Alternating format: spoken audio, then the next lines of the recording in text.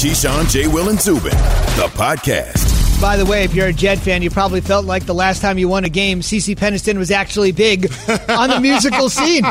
You didn't think I had that in me, did you? I didn't think you had it in you, but I saw you nodding your head as we were coming back from break, so I shouldn't be surprised. Tapping that foot. That was a good tune back in the day. Keyshawn, J. Will, and Zubin, presented by Progressive Insurance. You heard all that on 98.7 FM and, of course, on SportsCenter on ESPN as well. It's Keyshawn, J. Will, Zubin coming to you live from above the Heineken River Deck at Pier 17. That great laugh courtesy of the Super Bowl champion Chris Canty. Jay and Keyshawn are getting some well-deserved time off. We'll see them back soon enough, but it's an NFL Monday, so who better to have than a Super Bowl champion? Of course, Key was one. We'll swap out one on offense for one on D. So here we go. The Jets get that win. Mike Greenberg, our resident Jet fan, he'll be here at 7:15 a.m. Eastern to tell you what it means. Was a win actually a loss when you regard draft consideration, with the Jags now moving in to the top spot? But before we get to the Jets, there was another team that pulled off a win yesterday with an embattled quarterback of their own.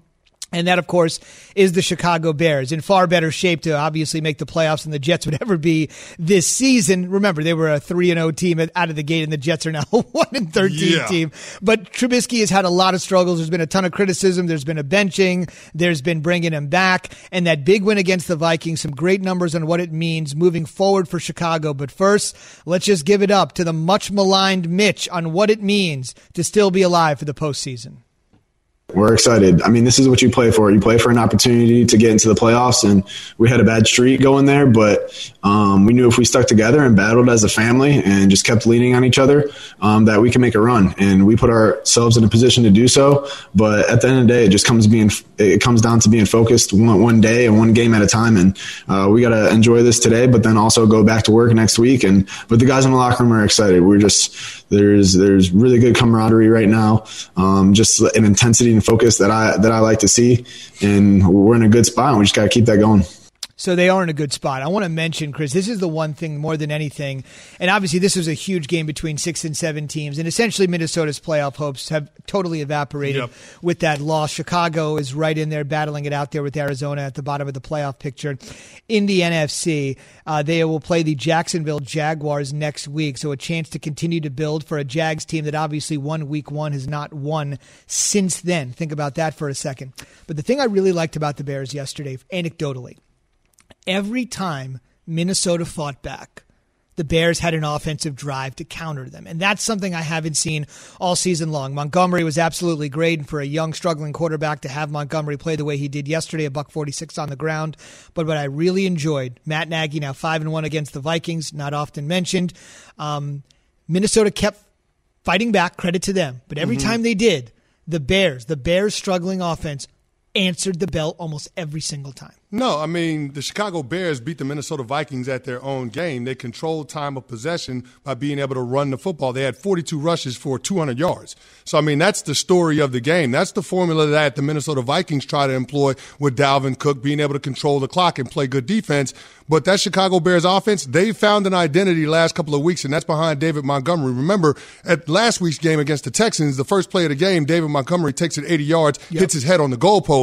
This week, he's got 32 carries for 146 yards and a couple of touchdowns. But the most impressive part about his game was 9 of his 32 carries went for first downs. And so when you keep the offense on schedule, it makes the game easier for Mitch Trubisky, and that's what we saw yesterday. And Matt Nagy obviously catering to Trubisky, giving him completions that he's comfortable with. A lot of easy completions within the flow of the game yesterday for Trubisky, and he took advantage of them. 71% completion percentage. He did have the one turnover, but he was able to stay within himself. He didn't make those egregious mistakes that we've seen him in games past. He didn't lose the game for his team, and he just managed it, and I think that was the difference. And right now they stand at 7-7, which is just outside of the playoff picture looking in. They're in the 8th spot. The Cardinals have the coveted 7th spot after their win over the Eagles at 8-6. So the Bears are one game back. But as I mentioned, they're taking on, I mean, I guess all season long we had to say that the Jets were the worst team in the league. Maybe right now that distinction belongs to Jacksonville. And for the Bears, perfect timing. That's exactly where they're going. 2 wins in a row. Obviously, the quality of competition is what it is. A struggling Texans team, Minnesota yesterday. But remember, right before that 2-game winning streak, they had lost to the Lions. So you just don't know what you're getting from this Bears team. And that was because of Trubisky's turnover at the end of that game. Correct. Yeah. And now they come back quarterback, and you could put both of those wins largely to an extent on his shoulders. They get Jacksonville on the road. Nothing's a gimme. And then January 3rd, gigantic game because you have to wait to see exactly if the Saints can kind of put a little pressure on the Packers. Bears, Packers to end the regular season. A handful of weeks ago, people were like, I mean, yeah, it's a great rivalry game, but that's all it's going to mean. There could be some significance for both teams at the top and bottom of the NFC playoff picture in Week 17. Hey, no doubt. The Green Bay Packers still could be playing for that number one seed. The question is, if they do have the number one seed and that game does mean something for Chicago in terms of getting in, if you're Matt LaFleur, do you play your starters and you keep a division rival out? That will be an interesting scenario to see how that played out. No doubt. Let's talk about the Jets a little bit here in just a moment. But first, speaking of the Packers, you're in a situation where they win. They're in the top spot in the NFC. They took on a really struggling Carolina team. You know, I see all these writers talk about Carolina. Matt Rule is building. I don't see it, man. I think their defense is terrible. He signed a $60 million deal before ever putting on the headset in an NFL game. And I get it. It's a long-term play. They have a new aggressive owner, David Tepper, that's willing to spend money. But all these writers that I respect, all these voices I hear on ESPN and beyond, oh, it's a long-term play for Carolina. I don't know if they got the right quarterback, and they certainly don't have the right defense. What's interesting is Aaron Rodgers, despite the win and the fact that next Sunday night they're going to take on the team with, I think, the worst defense in the NFL, the Tennessee Titans. And we know what Aaron is like when he's on fire. That offense against that defense on Sunday Night Football, off a win with easy pickings coming, you would think, at least on the offensive side for Green Bay, and Rodgers is not happy. You know, it is frustrating, but we're 11-3. We won the game. That's a good problem to have. We just know that type of football in the second half, not going to get it done in the playoffs. That's where we're going. That's the trajectory that we're on. We're going to at least host a home playoff game. We win these next two, we're going to be the one seed. So we need to play better these next 2 weeks. Off a win. By the way, that's off a win. You just hear it in his voice. No, he's frustrated because the offense wasn't as productive as you've seen them. I think they got a little comfortable. They took their foot off the gas because they got out to a 3-possession lead early in that game, and then the Carolina Panthers clawed their way back in. But they've got to find a way to be able to throw that knockout punch. You're going to have to do that when you get into postseason play, and I think that's what Aaron Rodgers is frustrated about. You can't forget how they were ousted out of the playoffs last year. They went out to San Francisco, and that game wasn't even close. I think Jimmy Garoppolo threw a total of 8 passes. So, I mean, if you're the Green Bay Packers, especially on the offensive side of the ball, because that is the identity of the team, you got to figure out how to knock teams out of those games. They didn't do that with the Carolina Panthers. A team from a talent perspective is inferior to them, and that's got to be frustrating for a quarterback that's playing at an MVP level. That's fair enough. And we should also mention on the flip side of that, you're right. That was a 13-win team that got housed by the Niners.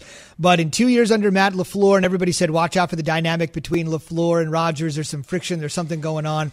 2 division titles in 2 years after missing the playoffs. Exactly. Looks pretty good to me, Zoo. Looks pretty good to me. The marriage between LaFleur and Aaron Rodgers is working. Now they got to make sure that the rest of the team comes to the party. No doubt. Keep in mind, the 2 years before LaFleur, no playoffs. Aaron Rodgers obviously injured in that stead as well, but they are moving in the right direction. We're moving towards our Dr. Pepper Twitter question. We're asking this morning on our Keyshawn, J. Will, and Zubin, and Chris Nation, who do you trust the most in the NFC playoff? We sort of came up with this question, but it sort of seems like every team has a little bit of a wart.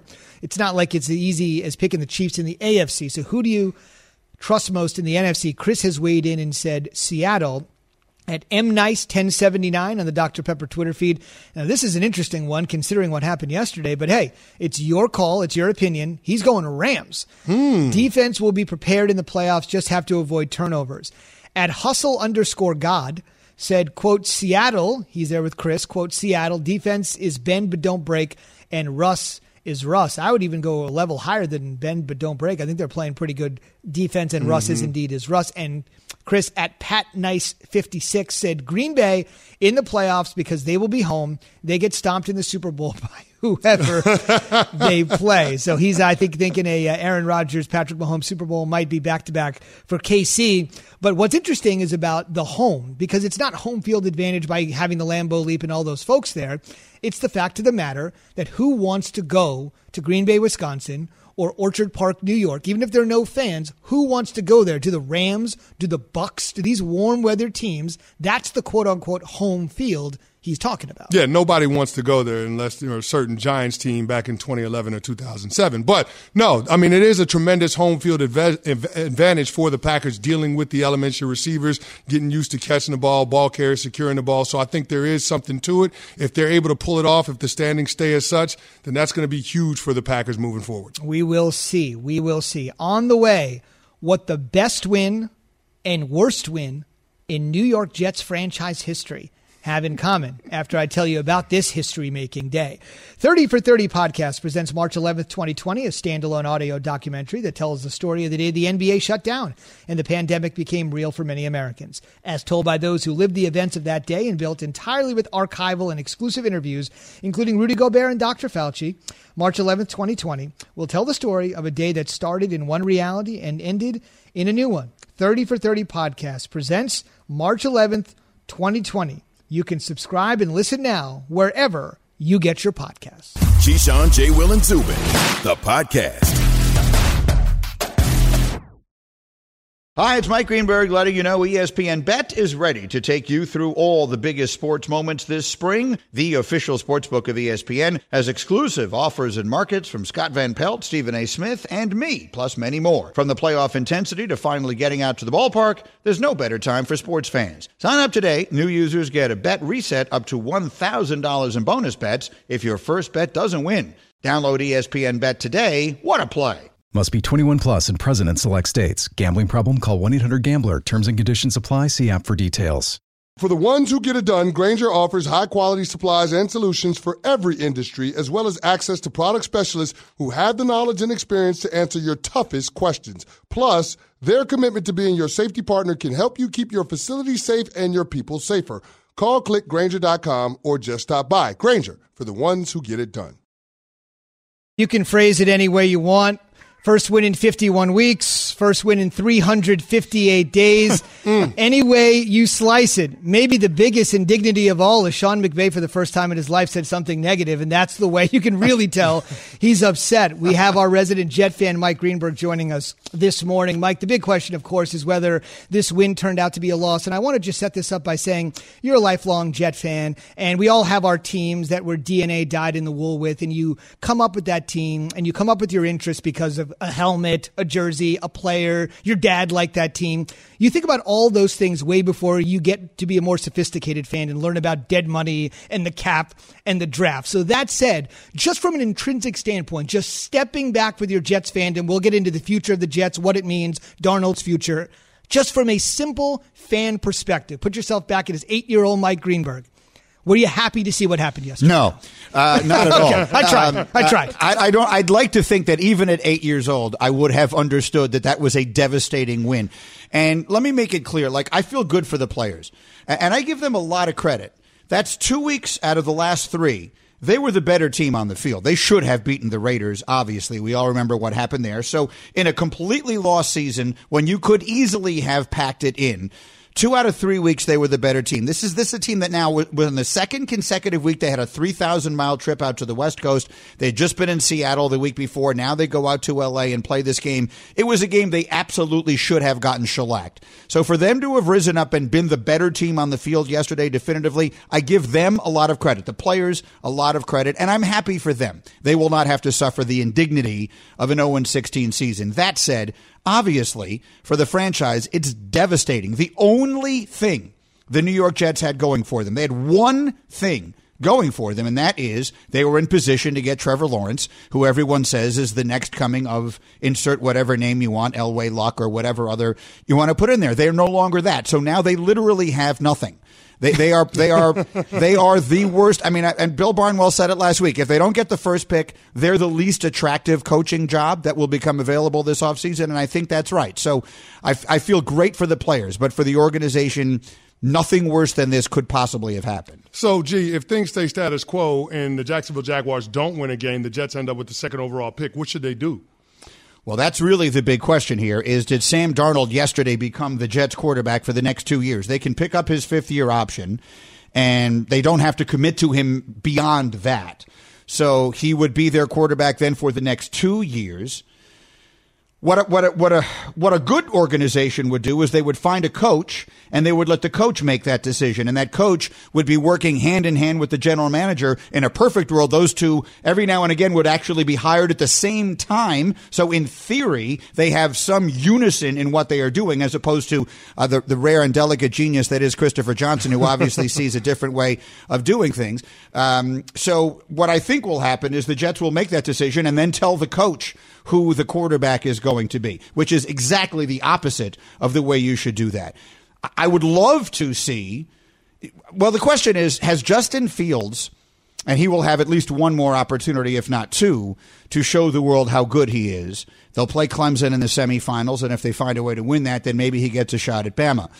Is Justin Fields the kind of player that you get a king's ransom for the number 2 pick? You'll get a king's ransom for number 1. Mm-hmm. Would you get a king's ransom trading away the number 2 pick? See, I think that's what the decision hinges on, the compensation that the Jets could actually get with the number 2 pick. Because Todd McShay, Mel Kiper, they both think that Trevor Lawrence and Justin Fields are going to go 1-2. Right. So if you're the Jets and you're at number 2 and you're convinced that Sam Darnold is going to be your guy, at least for the next couple of years, then I think that's really where you have a choice to make. But I'm in agreement with you that the head coach should be the one to make that decision. But I feel bad for all the Jets fans because I think they're in a glass case of emotions, to steal a phrase from Ron Burgundy from Anchorman, just because of, you're in this position where you're rooting for your team because you don't want to see them go winless, but you're rooting against your team because you know what's at stake in a generational talent in Trevor Lawrence. Now, let me just clarify one quick thing. No Jet fan is happy at all today that they didn't go winless.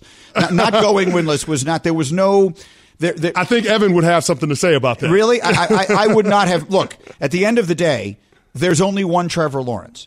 And if he's really that good, I mean, it would at least have been something to be excited about. If you are rooting for this franchise, which is so dysfunctional, the ownership is so totally out to lunch, that at least there would have been something to feel good about. Now there's literally nothing to feel good about. There is nothing better about being 1-15 and having the second pick than being 0-16 and having the first pick. There's no doubt about it. Apparently the ownership is out to lunch in the United Kingdom, though that might be changing from time to time. We should mention here, over the last few weeks, when we've had Mel and Todd on, our draft experts, everybody has said there's been, a negligible difference between Trevor Lawrence and Justin Fields. But over the last few games, especially since Lawrence's return from COVID and the way that Ohio State has struggled, quote unquote, relatively speaking, including against Mike's alma mater over the weekend, that gap has seemed to widen a bit. So let me ask you, moving forward, whether it's 1-2 Lawrence, Fields, Lawrence, Jets, Jags, Jets, you're looking at a situation where the Jags haven't won since week 1. The Jets finally won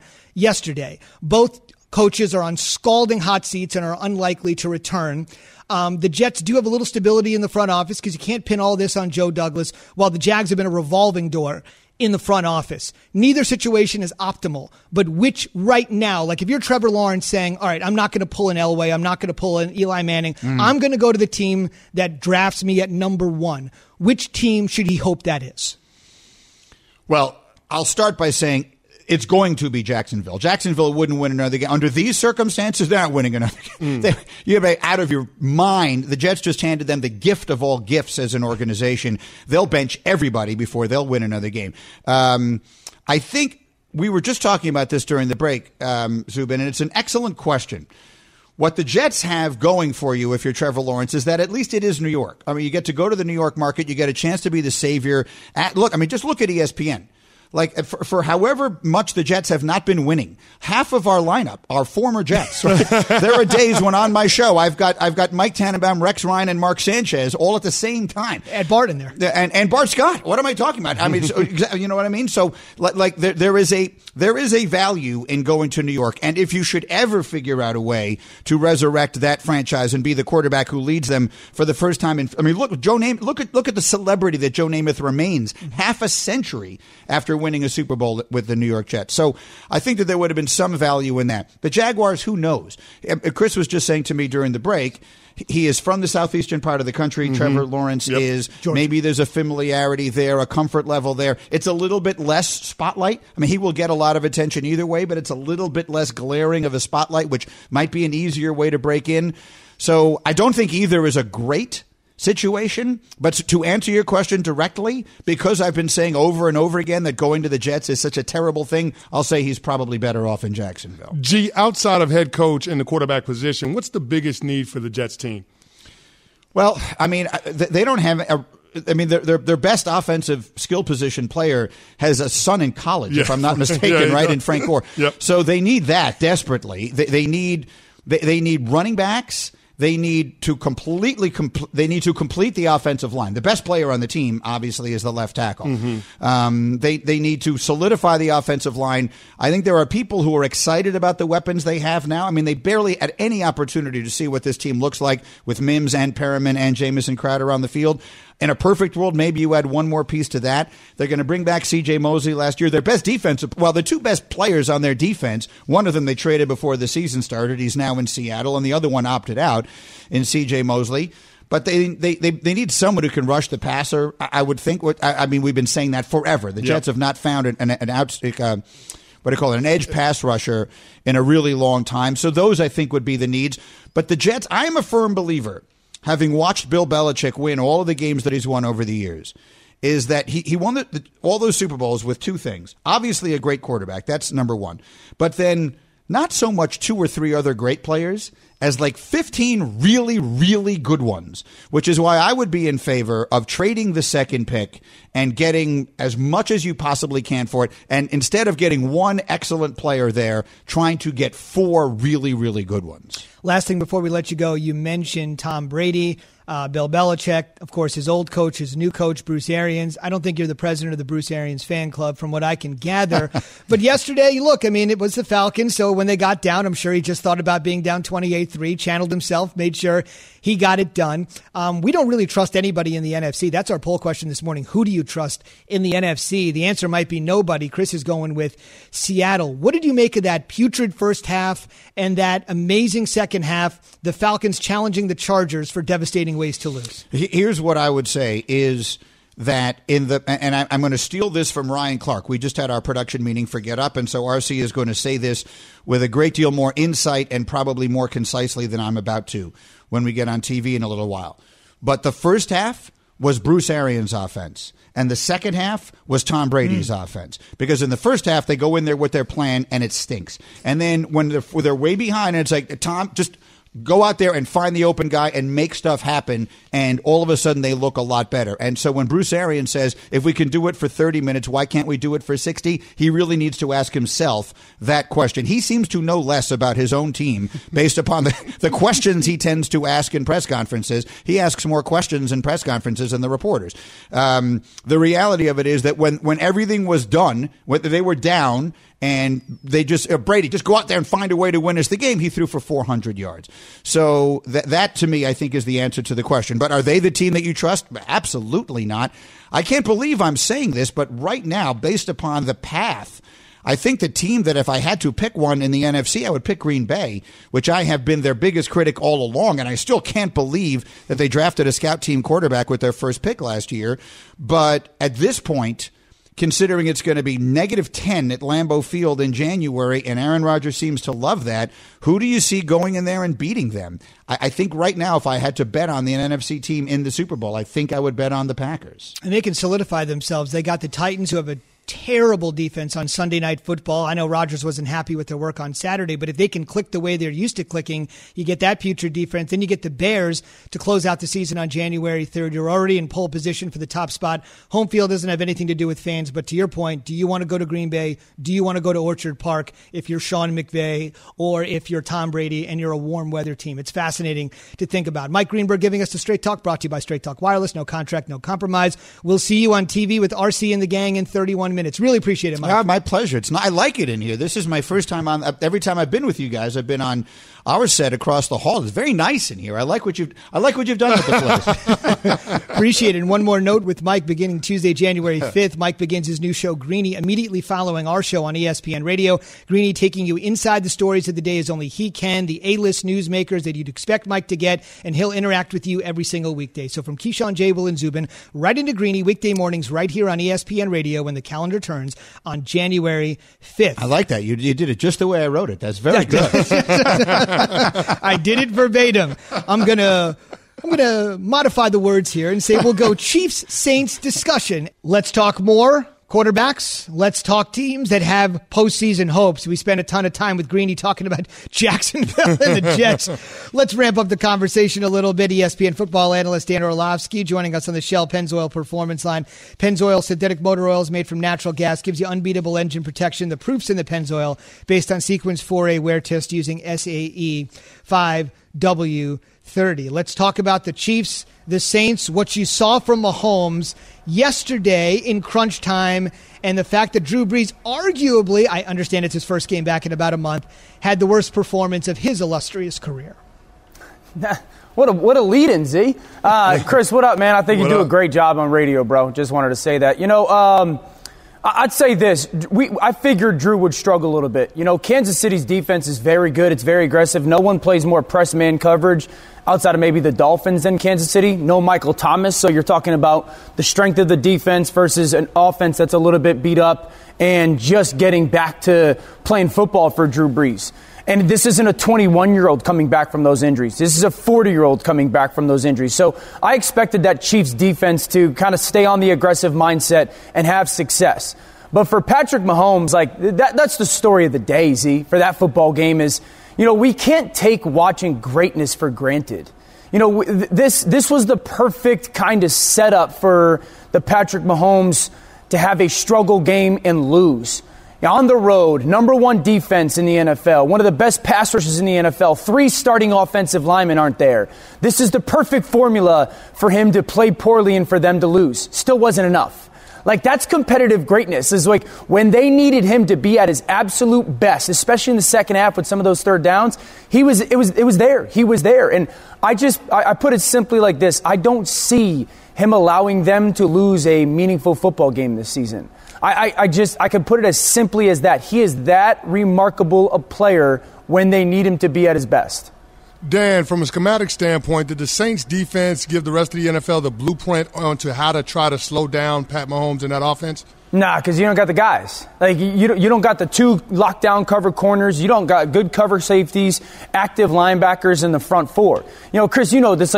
Their front 4 for New Orleans is so good because they can play with the front 4, and we always often tie it to just coverage or just coverage, but their front 4 allows them to play the run really well as well. Then that allows those 2 safeties to play back and commit people numbers wise to coverage. And so there's not a lot of teams that have the people. And here's the thing, you need a full, complete team kind of formula to beat Kansas City. You've got to be able to be explosive on offense. You've got to be able to own the football. You're not going to stop this Chiefs offense. They will score 30-plus points. You have to be able to match it and match it and match it. And I've said this. I think the only team in the NFL that can do that, at least in the AFC, is the Buffalo Bills. And I've been on that for 2 months. And so the formula is very unique, and there's only a few teams in the NFL that can kind of apply it.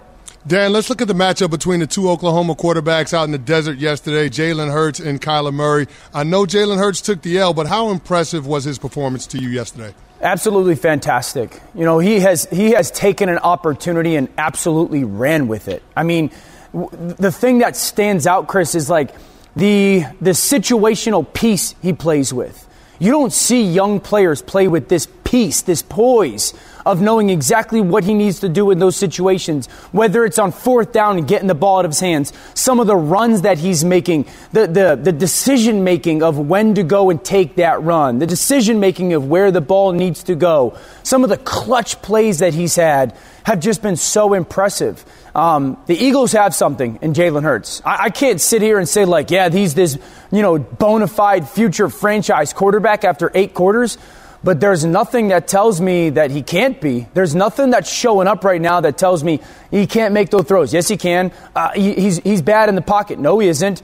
He can't create plays. Yeah, he's able to do that. And so the Eagles 100% have something with Jalen Hurts. Dan, to highlight your point about the poise that Jalen Hurts plays with, that fumble that he had in the 4th quarter, 30 seconds left, picks it up and completes the pass to Dallas Goedert. That was unbelievable. But staying in the NFC West, what happened to the Rams yesterday?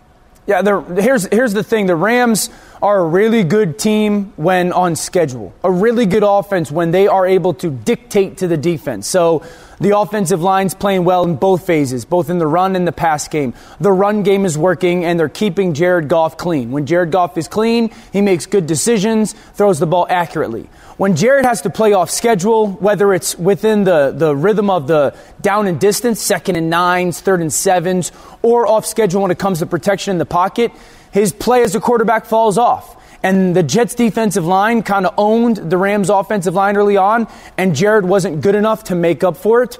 And then they just got into that huge hole. And their football team just laid them down. Special teams, which has been a trademark of that football team since Sean McVay has been there. They made plays. Jared Goff turned the football over, especially in his territory. And then they didn't make the play that they needed to. That 3rd down shot was there. They didn't make that. That 4th down shot was there. They didn't make that. And so I was shocked by it. I don't think that tells us much about the Rams. We know who the Rams are, a really good football team that as long as they are able to dictate to the defense, they'll play well. But once the defense kind of forces that offense to play on its heels, it's a completely different football team. Last couple for you, Dan. I want you to make sure you answer our poll question on the way out the door. But first, this is one of the teams that would be right in consideration for the answer. You just said you know who the Rams are. I think after all these weeks, we still don't know who the Bucs are. What do you make of their first half against the Falcons?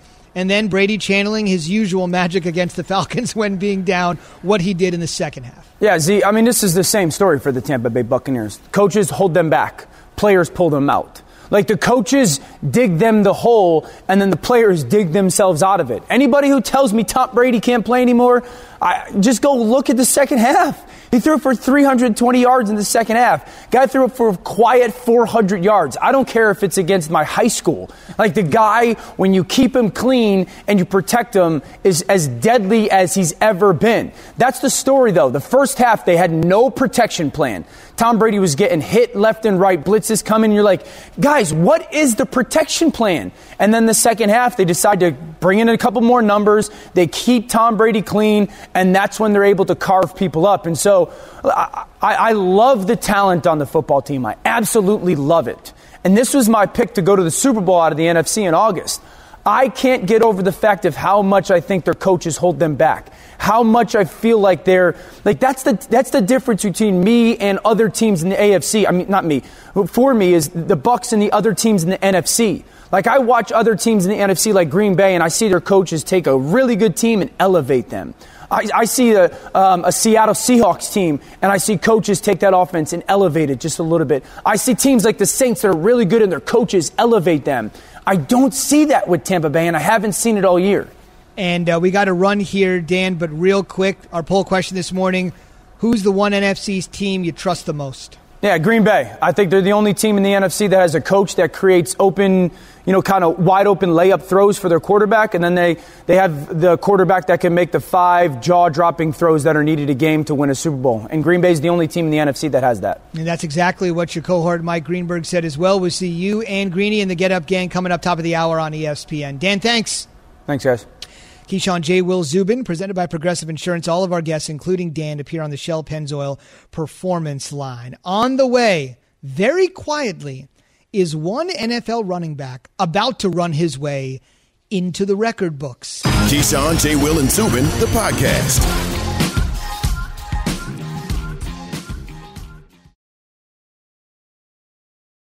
Have you ridden an electric e-bike yet? You need to check out Lectric E-Bikes today, the #1 selling e-bike in America. 2 things stand out that bikers love about Lectric. Number 1, the majority of their models come pre-assembled, so you don't need to be a bike savant to ride them.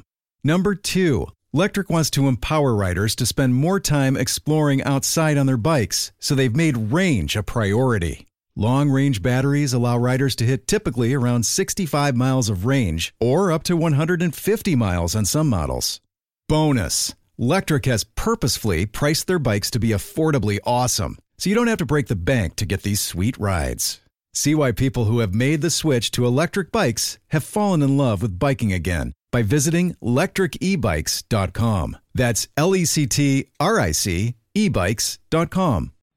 We all know breakfast is an important part of your day, but sometimes when you're traveling for business, you end up staying at a hotel that doesn't offer any. You know what happens? You grab a cup of coffee and skip the meal entirely. We've all been there. But if you book a room at La Quinta by Wyndham, you can enjoy their free Bright Side breakfast featuring delicious baked goods, fruit, eggs, yogurt, and waffles. And really, who doesn't want to start their day with a fresh, hot waffle? Tonight, La Quinta, tomorrow you shine. Book direct at lq.com. Keyshawn, J. Will, and Zubin, presented by Progressive Insurance. We swapped out our Super Bowl winner, Key. He's on vacation, as is Jay. They'll be back soon enough with the Super Bowl stud of our own, and Chris Canty, and it's great to have him here. Every Monday at this time, first blush reaction to what we saw Sunday. Normally, it's Key Observations brought to you by Geico. Whether you rent or own, Geico makes it easy to bundle home and car insurance. Go to geico.com today. But today, the alliteration a little bit different. It's Canty's Observations, and let's go. Let's go. You heard the man. Let's go. Lions at Titans. Listen, man, Derrick Henry is an absolute beast. He's not only the engine for that offense, but he's the catalyst that makes that team go, Zubin. I mean, Derrick Henry, they gave him the bag, and he's gotten even better than where he was at last year. He didn't pull a Zeke Elliott. He didn't pull a Christian McCaffrey. He continues to produce, and he's a big reason why Ryan Tannehill has had a resurgence in his second act in the National Football League. Let me mention Henry, 321 yards away from 2,000 yards, the vaunted 2,000-yard mark, which Adrian Peterson, Eric Dickerson, some of the legends have gotten to. If he gets there, or if he just finishes as the NFL's top rusher, it'll be the first time since LT we've had back-to-back, that would be Tomlinson, back-to-back rushing champions. Bears and Vikings. Another win for Mitch Trubisky, and the Bears' playoff hopes stay on life support. They got the Jacksonville Jaguars coming up and the Green Bay Packers. So you can make an argument that they have an easier road than the Arizona Cardinals, the team that's in that 7th spot right now. But make no mistake about it, the last 2 wins for the Bears, it ain't because of Mitch Trubisky. It's because of David Montgomery, their running back. Yesterday, 32 carries for 146 yards and 2 touchdowns. That offense needs to run through him. Trubisky just can't mess it up. Think about that number of totes that Chris just said. That's a gigantic number of carries from one embattled quarterback to another. Eagles at Cardinals. Here's the thing. Jalen Hurts has shown that Doug Peterson, their head coach, ain't the problem in Philly. It's been Carson Wentz. He was turning the football over at an incredible rate. The most sacked quarterback in the National Football League. Nobody's touching Jalen Hurts out here. He just continues the ball. It's going over 300 yards passing, a couple of touchdowns. That game came down to the wire. And, listen, the kid put them in position to have a shot at the end zone. And with the rookie quarterback, that's really all you can ask for against a playoff caliber team. You got to give it up for Jalen Hurts. He's going to make a difficult decision for Howie Roseman this offseason on what they do with the quarterback position moving forward. Roseman, the executive vice president of the Eagles. It's prediction time from Chris. Jaguars at Ravens. Here's the thing, man. The Baltimore Ravens, they keep coming up. And you look at their road to go. It's not impossible to think that they could win out and be a team that's in the playoffs. The Baltimore Ravens, I was ready to leave them out for dead yesterday, but they came through in fine fashion with the Jacksonville Jaguars. And because the Ravens have such an easy schedule, you're probably talking about, Zubin, a double-digit win team in the AFC being on the outside looking in of the postseason. Very notable because this year the playoff field has gone to an extra team to 7, so you would think double digits normally gets you in when you are a playoff situation where you've got 6 teams like it's been for the last 30 years. Yep. But to have a 7th and add it and then 10 still not be enough, according to Chris, that's something. Finally, the end of an era. Patriots at Dolphins.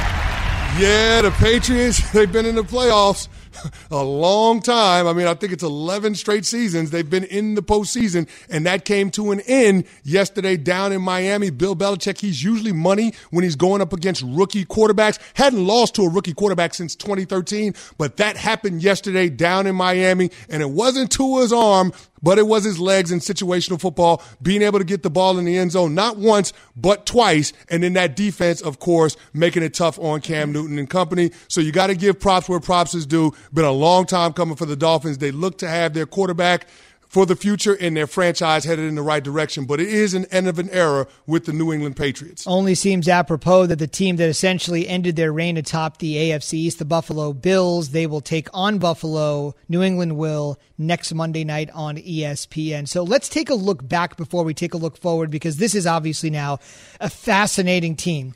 You were a contemporary, colleagues of so many of these guys that put together this amazing stretch of non-losing seasons, the division crowns, the Super Bowl championships. You know what it's like as a member of the New York Giants, of course. Let's first take a look back at what they accomplished. And I think we're starting to take the Pats for granted, like we're taking Mahomes for granted. We're just looking at the greatness and saying, hey, how come he wasn't great again? I think for the Pats, there's a moment to reflect and just say, sure, a new era is coming. But that last one is probably unmatched no matter how old you live to be. Zoo, I never thought we'd see a marriage between head coach and quarterback like Bill Walsh and Joe Montana. Wow. Until we saw Bill Belichick and Tom Brady. Not one, but two dynastic runs. Early 2000s, they won the Super Bowl 3 out of 4 years. And then in the 2010s, they won the Super Bowl 3 out of 5 years. And you're probably talking about another dynastic run in there had it not been for the New York Giants that beat them in 2007 and then my team in 2011. So just to put that in perspective, I mean, think about it. 2 decades of excellence from the New England Patriots in the salary cap era. We haven't seen that before in the National Football League. It's really hard to stay at the top of the sport for that long when the league is set up to have parity. So you got to give respect where respect is due. Bill Belichick and Robert Kraft being able to keep that Patriots organization at the top of the National Football League for so long. Okay, so we paid homage. Now comes the hard part. What happens moving forward? I don't know, but Cam Newton doesn't look like he's the answer at the quarterback position. And I was one of those people that said, you better not let Bill Belichick get a healthy Cam Newton. I was wrong, and I'm willing to admit that. But now they've got to pivot. They've got to be able to find a quarterback, but they've got to clean up some of the salary cap issues that they've had. Now, keep in mind, they had a lot of guys opt out, especially on the defensive side of the ball because of COVID. So they'll be getting reinforcements back, Dante Hightower and company, in 2021. But they still got to figure out an identity on the offensive side of the ball. And to me, that means finding the next franchise quarterback. That's a good point. You got to think about Hightower opting out. He had a child recently, so obviously everything going on with COVID and a newborn, and then you saw what happened to Gilmore in the game yesterday. I mean, what they're calling it right now is a major knee injury. We'll have to wait to see what happens. I think you can make an easy argument. Those, of course, are the two most important pieces of the Pats defense, and of course, we know Belichick is a defensive stalwart. Again, on the way this morning, college football talk with Paul Feinbaum coming up at 8:30. I know all the college fans are like, where's the college talk? It's coming. So is the Super Bowl talk with Tom in Tampa and the Bucs at Raymond James. That's on the way. Keyshawn, J. Will, and Zubin, the podcast.